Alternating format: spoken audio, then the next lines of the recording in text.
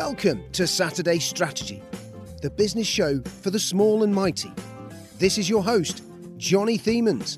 Hi, welcome, and thanks for joining us for this edition of Saturday Strategy, the original podcast for business owners who want to cut the crap and get the answers. I'm Johnny, and I'm your host, and today we're going to be taking a reflective look at entrepreneurial success by interviewing a guy called Richard North, who's a local entrepreneur here in Shropshire, and he's got a great story to tell, and he's a very generous guy who wants to help us and you to also achieve great things as well. So I'm not going to give too much away about that. He shares a lot of information. It's really good. So today we're joined by Richard North. Richard's got an interesting background and runs a really cool business called Wow Stuff. If you like toys, then you'd love Wow Stuff.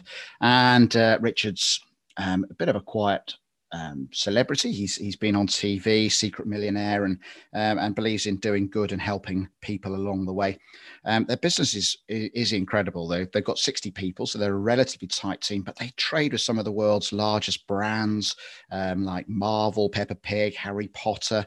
They've got a global bestseller. They trade in over 30 countries around the world, and it's in 2006 is when they started. So they are actually 15 years old as we record this in April 2021. So we should probably start it off by saying happy birthday to Wow Stuff. Richard, thanks very much for joining us here on Saturday Strategy. Thanks for having me. Thank you. Richard, I'm really pleased that you've joined us. We want to be doing this series about entrepreneurial success, and I think I can always see your eyes because we're looking at you on a screen here, going, oh God, am I really? It's nice. Modesty is a good thing, but actually, you have achieved some amazing successes as a business, and you've been at the helm through that, and I'm sure you've learned a lot of things along the way. And I think one of the problems that I see with startups and stuff is they look at success stories and think that's what I want to be like, and they look at the end result, but they don't actually look and try and imagine what perhaps Wow Stuff looked like in the early formative days when it was a struggling startup and really trying to sort of form itself and understand itself and get going and find some traction. So I thought, well, tell us a bit about Wow Stuff and what you're up to today, and then maybe we can rewind and see how it all started. We started off 15 years ago, as you say, 2006 April. And we were actually a gift company when we began this business. Gifts being somewhat different to toys. Gifts, slightly lower price points, pick-up items, sourced out of Asia. So we were having trips over to Hong Kong and the trade shows, seeing these products on display and importing them. And sometimes we were adding a licensed brand. And after about 5 or 6 years of doing that, the business was growing very fast. We were a Virgin Fast Track 100 company, so we were acknowledged as a very fast-growing British-based business. And I remember thinking, well, what is the ceiling to this business? Or how far could it go?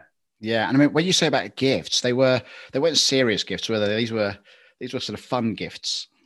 Yeah, novelty gifts. Novelty gifts. Okay, yeah, brilliant. Yeah, we all sorts of stuff. Yeah, quite a disparate range of product. Okay, I think there was a towel, wasn't there? It was quite famous with sort of, what did it have, butt and face written on different ends of it for. Yeah, that was actually our first product, and that's how the business started. So I'd sold a company, and I was looking for something to do, and I was on a visit to the Harrogate gift fair, kind of looking around, thinking what could inspire me, and I bumped into a couple of guys who looked almost like they were homeless. They were ripped jeans and T-shirts before that became fashionable. And they had a pasting table that was piled high with the product they were selling, which was a towel. And in the context of the show, they really stood out like a sore thumb because everything else was very pretty and very nice. Vases at £100 a piece. And then they're selling these towels for about £10. Half of the towel was white. So if you can imagine the towel laid out in front of you, and half of it to the left was completely white, and it had embroidered on the white bit the word face. And then on the right-hand side, it was all brown, and it had the word arse. and it became known as the Arseface towel. And it was a novelty product. And I asked them how many they'd sold. They said a couple of thousand. I thought, wow, that's interesting. A couple of thousand at this fair. Then they explained that was in the entire time they'd had their business going, which was 3 years. So, I could see they weren't doing so well. But I liked the guys. We got on really well, loved their personalities. They were scientists, it turned out. So they couldn't have looked less like scientists had they tried. But they were scientists, very smart guys, lots of product ideas. And we put that product into mass production. And I used some contacts I had. And we ended up selling a few million pieces of that towel. And it became almost infamous. Matthew McConaughey, the Hollywood actor, even starred in a film called Made in China in a cameo role. And that was based upon my co-founder who created that towel. Amazing. Yeah. So, well, anyway, I think there are sort of, that's one of the more unusual startup stories, isn't it? So Richard, I was sort of giving an alluding to the sort of successes you've had. You've won a lot of awards along the way and stuff, haven't you? And achieved a lot, and you've got an amazing team around you. I think now, I guess it hasn't always been a sort of just a linear growth story, has it? Can you rewind and maybe around that sort of startup period, how that journey's gone a little bit? Maybe think about if you were talking to the young Richard, how would you be sort of coaching him right now? Well, I think the young Richard would have been like so many entrepreneurs or people starting a business. I think the good thing is quite often you don't know where the ceilings or the walls are, so that gives you great hope and great excitement and enthusiasm. And I certainly had bags of that, but I didn't have experience because I was young. When I started my first company, I was 25 or 26. But sometimes that's a nice thing, not knowing what you don't know and not knowing where those brick walls are. And then you challenge norms that other people might look at and say to you, well, you can't do that. That won't work. And this won't work. And certainly as you get older and wiser in inverted commas, sometimes you stop taking some of the chances, the risks, or be them educated. You stop taking those because you think, well, I've seen other businesses try that and it didn't work. When you're new and you're fresh to something, you've not seen any of that and you go for it. And that can sometimes create absolute magic. And I think I was lucky in that sense. So the enthusiasm was there, but no, I had none of the things I have now, none of the resources, none of the finance, none of the people. So you start off in a new business with pretty much just yourself and your idea. And it's how you draw everything into that, how you build that jigsaw puzzle. What bits do you need? And I had an early mentor. He had his own company and gave me some good words of advice. So I worked for his business. It was about £40 million turnover business. He set it up with a business partner. He asked me one day, what would I want to be doing in 10, 15 years? And I said, I'd like my own company. And he said, okay, piece of advice. If you're a good salesman, make sure you get a great financial person alongside you. If you're a great marketeer, make sure you've got a great salesman or then a good finance person, but basically get people with complementary skills. So that was a good early piece of advice. And he also said to me that he was 46 when he started his company. And so I still look back at that now and think to myself, that's in itself a piece of wisdom. You don't have to be 20, 25, 30 to start your first company. He was 46 and went on to be obviously extremely successful. They sold the company for a lot of money many years later. And he had a very nice retirement and went into investing in different things in other people's companies. So a couple of very nice pieces of advice early on in my career. And then when I was 25, 26, I looked to leave that company and move into the industry that I knew. And I think that's a piece of advice I'd pass on. If you've had a few years experience in a particular industry, you'll have got contacts, you'll have a network, you'll have experience of the industry. sometimes I get people applying for jobs with me and they come from a completely different industry. And I ask them, why do they want to move industries? They might have been working in an organization for 5 or 10 years, built up masses of contacts, loads of industry experience. And they say, well, I think I'd like to experience what the toy industry is like. And for me, that's a little bit of a no-no. You're throwing away that wealth, that knowledge, and trying to start almost from scratch again. So when I set up at 25, 26, I was selling binoculars, telescopes, rifle scopes. I was a champion target shooter, so I knew that part of the sports targets and shooting market well. And so I took all that experience and then used it to my advantage and my leverage.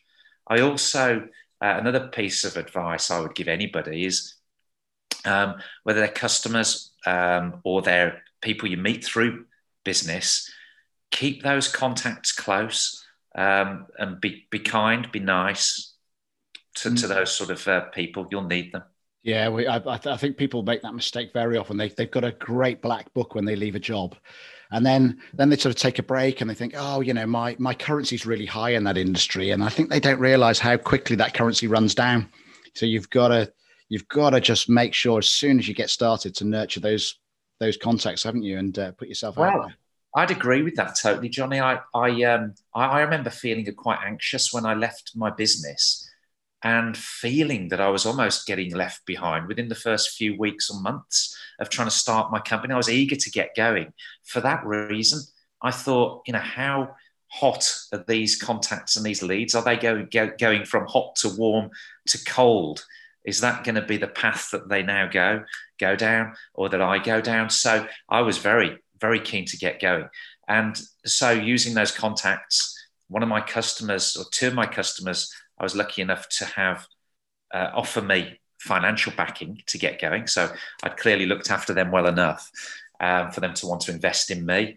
And so I chose one of them and got underway. They put they actually, what I brought to it was knowledge of the market I was going into, a customer base, people I'd looked after before had bought products from me, so they trusted me, and a main idea what my business was going to be.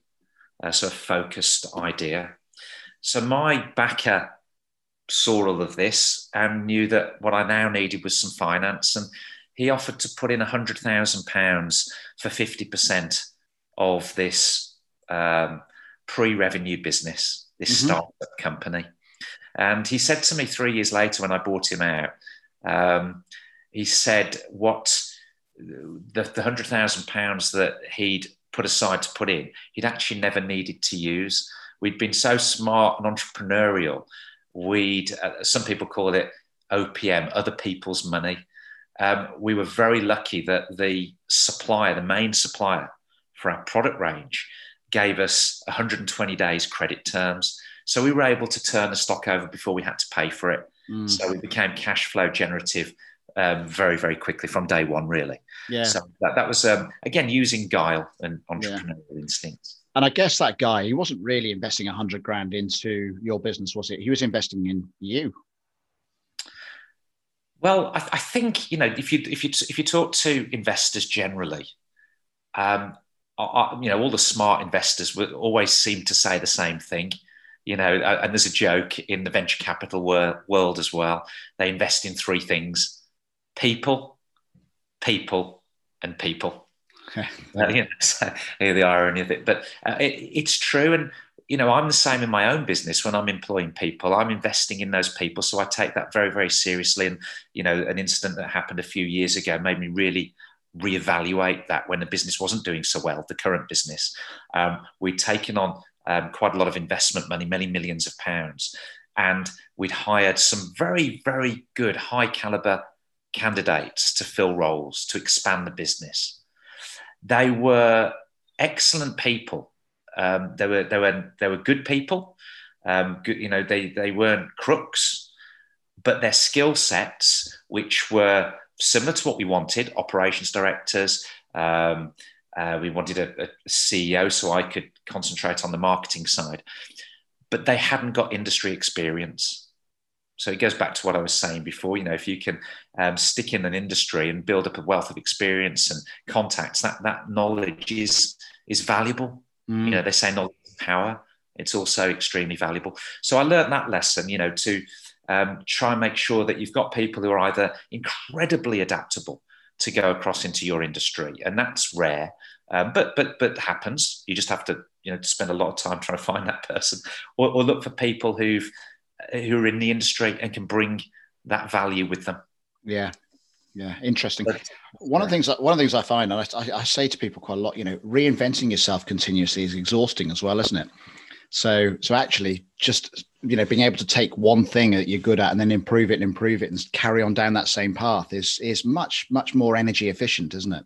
It is energy efficient. Entrepreneurs get cold feet, don't they? Quickly. I know I often did. You'd get something going, and you'd get very restless. 4 or 5 years into it, you'd think, well, this isn't growing either fast enough, or it's not exciting anymore, because the excitement was in the startup phase, was in the adrenaline rush of juggling so many balls in the air at the same time. And then once that becomes a stable business, you become restless. And I suppose the secret is, as very famous entrepreneurs such as Richard Branson have shown us, what they will do is they will make sure that whoever then looks after that business frees them up to be able to go and set up another business or invest in something else. Yeah, I think Richard Branson once said one of the secrets to success of Virgin was they learned very early on how to fail quick and fail cheap.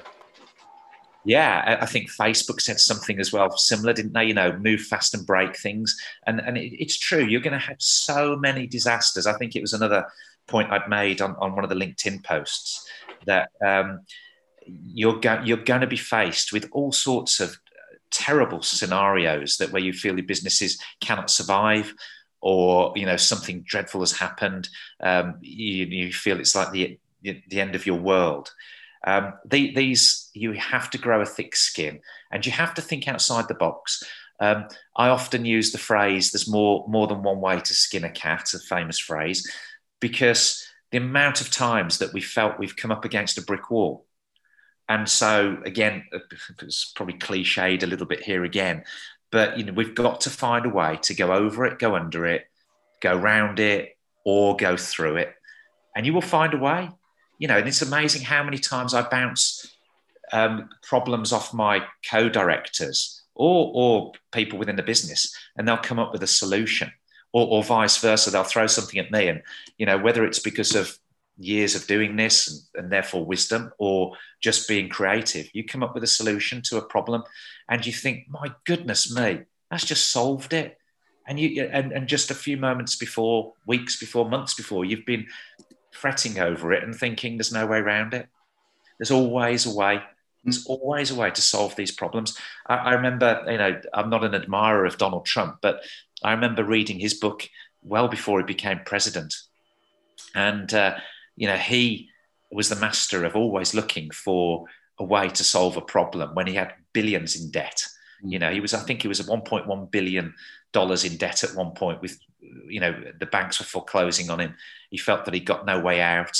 And he, if I remember the story correctly, with his wife walking down the street, and he passed a tramp, a homeless person on the street begging for money. And he turned to his wife and said, that beggar has got $1.1 billion more money than I've got, because that's how much debt he was in. He'd made this effort to go out, I think it was that night, to a black tie do.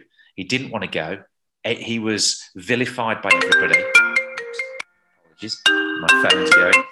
He was hated by everybody. And he ended up sitting on a table next to people he didn't know, got chatting with them, got on extremely well with the one guy who when he finally asked him who he was, and then realized, you're Donald Trump, you owe me $500 million, my bank, and I'm the bank manager that's foreclosing on you.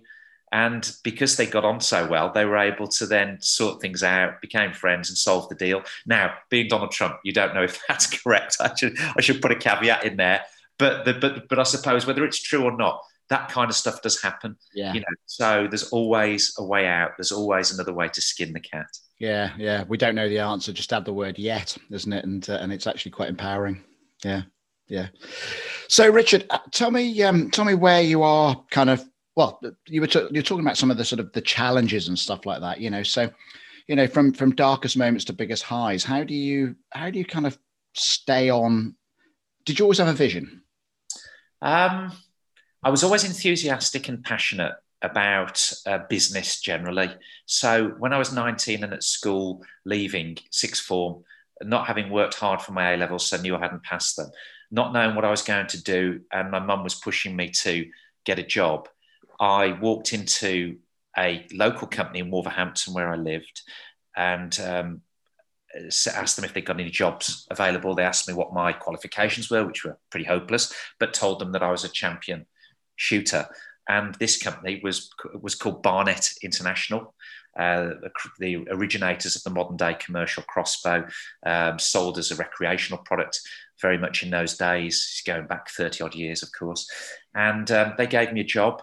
I then saw the owner of the company, Bernard Barnett, very charismatic, brilliant businessman, great ideas person, very inspirational. He picked me up in his Bentley one day on the way into work. I'd got off the bus. It was a snowy, sludgy, horrible day. My suit, cheap suit, the trouser bottoms were covered in dirt and slush and mud. And he pulled over and he said, "I think you work for me, don't you? Jump in, I'll give you a lift." So I remember looking down at his lamb's wool carpet of his Bentley and seeing all the black sludge of my trouser bottoms all dripping onto his carpet and thinking, he's going to fire me after this. He's going to see the mess I've made of his carpets. But far from it, he was brilliant. He wanted me to stay, but after a year of being inspired by him and his wealth and seeing, that side to what you could be as a successful businessman, I took a job as a sales rep. Then I got into marketing. I realized what marketing was. So because I've got no university degree in it, I decided to buy every book I could to do specifically with advertising within marketing.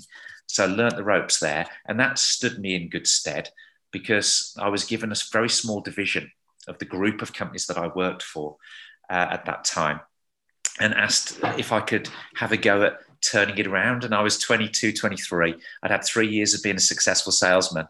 I was totally out of my depth. And I got all these books that I'd been reading copiously. And I thought, I kind of fancy a go, but I was very scared. And I remember the boss said to me, "Look, if it doesn't work out, we'll give you your old job back." So I had that safety net, that feeling, that was great. And so I went for it and I built this small business into a decent size. It wasn't huge. 30 years ago, it was about £5 million business I built it into, but from scratch, really. With a very small team that they gave me. And I thoroughly enjoyed that. And when I went to leave that business at 25, 26 to set up my own, I remember phoning my customers up, telling them I was going to leave. And they said, "You must be mad." A lot of them said this, "You must be mad." I had some that were fantastic, said, "Go for it. Yeah, become an entrepreneur. Great." But a lot of them said, "But this brand, what are we going to do without you? And this brand is fantastic." And so they're partly worried that it might not be as successful, and they relied on that success. And then part of them also thought I was stupid for leaving behind such a great opportunity. And my boss said, "Look, when I was leaving, we can make you redundant," which was good of him. I didn't have my new business idea firmly fleshed out. I just knew I wanted a business, and I had got an offer with the company that a company I'd come into contact with. That fell through. Somebody kind of stabbed me in the back. This is kind of the ups and downs you're referring to. So I got let down badly. So I'm sitting there redundant with a mortgage to pay, and I stupidly took my redundancy money and helped somebody who needed some help without thinking that I also would need that money. So then I had no safety net all of a sudden. And I thought, my goodness me, now I really do need to play catch up. And that's when I got on the phone, called all my old customers, and 2 of them made an offer to set me up. And then it wasn't plain sailing. So you start with knowledge from that previous industry, but you're still 25, 26. There's still loads to learn. You haven't got a lot of resources. You've got to make a pound go as far as everybody else makes 10 pounds go, as it were. I downscaled on my I was always used to a nice company car, a nice regular salary plus bonuses. So my salary was halved, no company car. We actually did use one of the rental vehicles. It felt like coming down, and that was a blow to the ego. I hadn't realised what an ego I'd got until that happened. Hang on, when I turn into my driveway, I've got my nice brand new Golf GTI, or I think it was a Renault 19 16 valve then, as well as my second one. I always had the top hot hatch, each year as a new company car, and now I'd got this sort of little rental van. So that made me reflect. And then, so we set off on a journey of building a business that 7 years into it, I sold that company and did okay. And I bought along the way a famous gun business, a shooting sports business called Webley and Scott. It goes back to 1792, if I remember. So I was lucky enough to be able to acquire that business. But sold that, and I set up an internet business, one of the very first e-commerce businesses in 1998, going into 99. Have you still got pictures of that website? I will have somewhere. I've got the brochures that we used to send out millions of brochures to drive people to the website. It was called boysstuff.co.uk. Okay. It still exists, I think, but it's not at all like it was. But yeah, we used to send out loads and loads of brochures and we sold big boys toys. So kind of almost the first time I got into sort of toys, but this was big boys toys, lazy boy armchairs, punch bags, all sorts of weird, wonderful gifts and gadgets. We were like the gadget shop, but online. I don't know whether you remember the gadget shop. Yeah. Fast growing chain of retail business. But again, I took on some investment from some business angels. Probably less said about them, the better, because they're kind of funny guys. But we built, or rather, we spent the money on an e-commerce platform builder. So a company that said, we can build you your sort of equivalent of Amazon. Amazon had only been going a few years at that time, 3 or 4 years in America. E-commerce was fairly new in the UK. These guys put themselves out as being an e-commerce professional company. But of course, in those days, nobody was an e-commerce platform builder. It was all new. So we learned at our expense.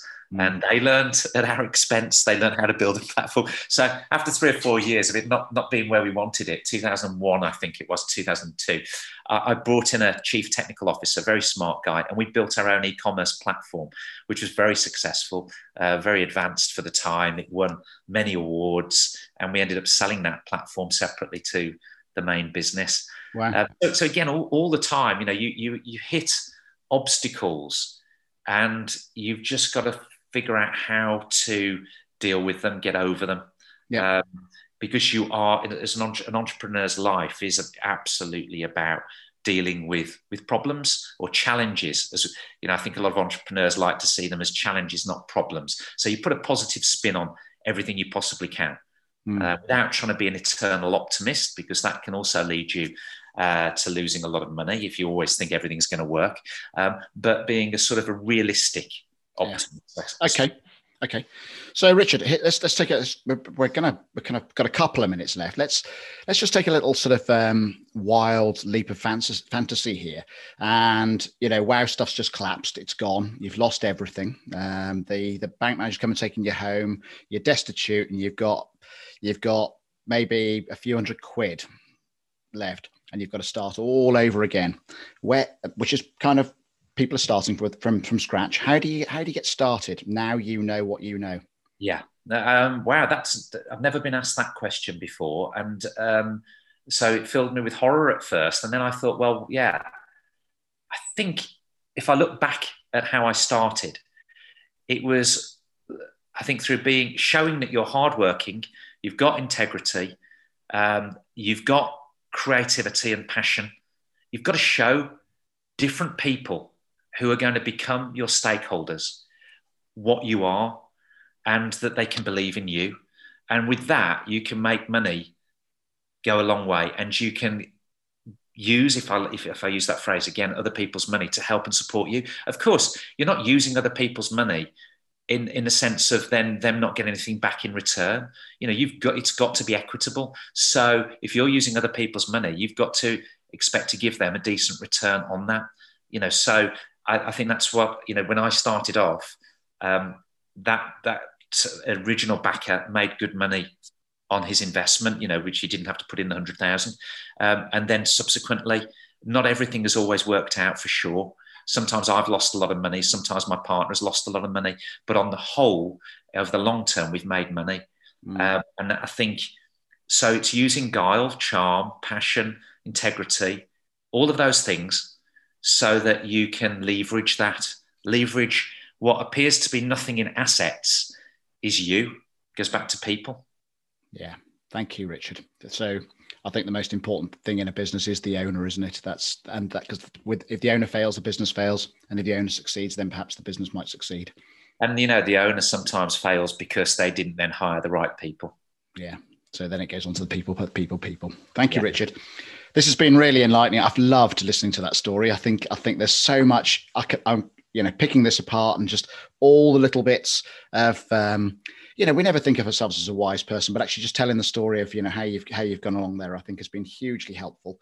And I'm sure sort of people listening to this will be very grateful for you spending time with us today. So thanks very much for doing that. How do people take a look at Wow Stuff? I think people might want to just check out your website and stuff.